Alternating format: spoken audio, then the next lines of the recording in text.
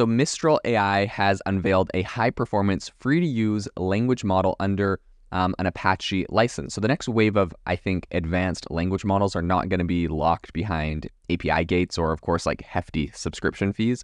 So Mistral is a growing French AI startup that secured a substantial seed funding round this June, and they've just unveiled their kind of inaugural language model. So the startup claims, very bold claim, that the model outclassed competition of its size, and even more remarkably, it's entirely free to use without limitations. This thing is, anyone can use this. So let's talk about some of the, kind of accessibility and collaboration aspects of this. The Mistral 7 billion or 7B model is now publicly accessible for download through various channels, one of which is a 13.4 gigabyte torrent, already, drawing a robust crowd of seeders. And to foster a community of developers and users, Mistral has initiated a GitHub repository and Discord channel dedicated to the model. So these platforms serve as kind of a hub for collaboration and troubleshooting. So what's really interesting here is the open licensing, and I think also the versatility of this whole model. So what really sets Mistral 7B apart is its release under the Apache 2.0 license, known for its permissiveness. This license places no constraints on usage or duplication, except for requiring permission, attribution. I think that's the only thing that you have to do. You don't have to get permission. You don't have to do anything. You can attribute where you got the content from. After that, you can kind of do whatever you want with this model. And this means that everybody from coding hobbyists to multi-billion-dollar corporations, even governmental bodies like the Pentagon, can utilize the models and can use this model essentially as long as they have, the system requirements or are willing to invest in the cloud computing needed to run this thing. So specifically, this is what they said, quote, "Our ambition is to become the leading supporter of open generative AI community and bring open models to state-of-the-art performance." That was the Mistral team. They wrote it in a blog post with this. They also said Mistral 7B's performance demonstrates what small models can do with enough conviction. This is the result of 3 months of intense work in which we assembled the Mistral AI team, rebuilt a top performance MLOps stack, and designed a most sophisticated data processing pipeline from scratch. So they've obviously been going at, breakneck speed. They got this thing built super, super fast, built out an incredible team. And I think what a lot of people are talking about is kind of the efficiency and performance. So the Mistral 7B model serves as an optimized iteration of its predecessor, like the Llama 2 model. And according to standard benchmarks, it offers similar capabilities, but at a significantly reduced computational cost. So while powerhouse foundation models like GPT-4 provide kind of a broader range of functions, they often come with increased complexity and expenses. So typically accessible only through API or, remote platforms. Now, this is not entirely open source, I will say, right? I know I mentioned that it was kind of open source at the beginning, but I think it's kind of crucial to differentiate Mistral's approach from a fully open source model. So while the Apache 2.0 license is very liberal in what you can do with it, the model's development was privately funded and its data sets and weights are confidential. So they have not released those. Now, companies like Llama, or, not companies, but models like Llama did have some of that data leaked. Even OpenAI has had some of that leaked for, GPT-4 and whatnot. So I think this kind of selective transparency outlies Mistral's kind of business strategy, right? They were privately funded. They do have to make money at some point.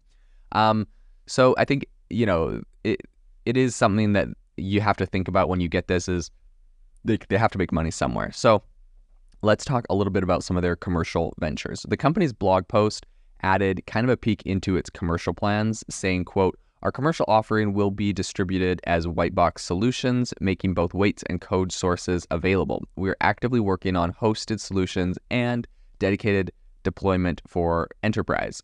So while Mistral 7B model is free, those interested in a deeper dive into its functionalities and structures can opt for the paid versions, which promise, greater transparency and customization.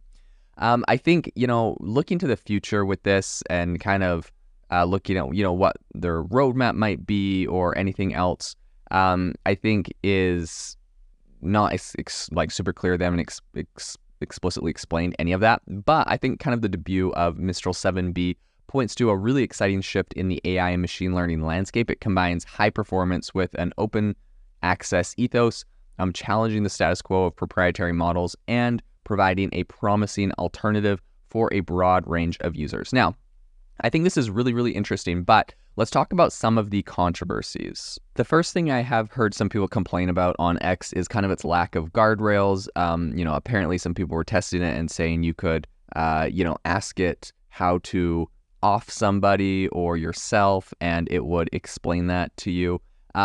So I think I'm not 100% sure where they're at with that, if that's something that they're going to address, if that's something they have addressed, or if that's something that they're kind of leaving. Some of these more open models are, definitely have those kind of issues. And it's kind of difficult because on the one hand, a lot of people say like, hey, I don't want any sort of like censorship, or I don't want, my AI model to be kind of tampered with and have different people's opinions put into it. But on the other hand, there's questions like that are definitely alarming if they get rolled out into kind of larger products.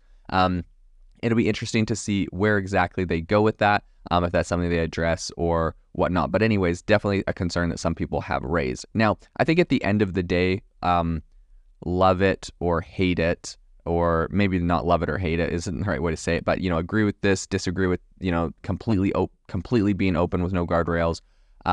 I think there will definitely be AI models that are like that. And so I think at the end of the day, it's going to be impossible to really shut it down. There's going to be a lot of open source projects where people just push out models, and there's not really any way to stop these completely, no guardrail projects. And so maybe you have conversations around different things, because at the end of the day, there isn't really a way to shut that down. Now, that being said, this is a very powerful model. I think it has outperformed Llama 2 and the Llama 2's 13B model in almost all benchmarks. So this thing is really, really powerful. It's going to be interesting to see where this goes in the future. But all in all, a very interesting startup and a very interesting project and way that they're getting this to the masses. Thank you for listening to today's podcast episode, breaking down how AI is impacting your industry. Today's episode is sponsored by AIbox, a no-code AI app builder and marketplace, which just launched a crowdfunding campaign. If you are interested in investing in a new AI startup, you can go to republic.com/AI-box. I'll leave a link in the show notes as well to learn more. The minimum investment is $150 and the maximum investment is $100,000. Until next time, have a fantastic day.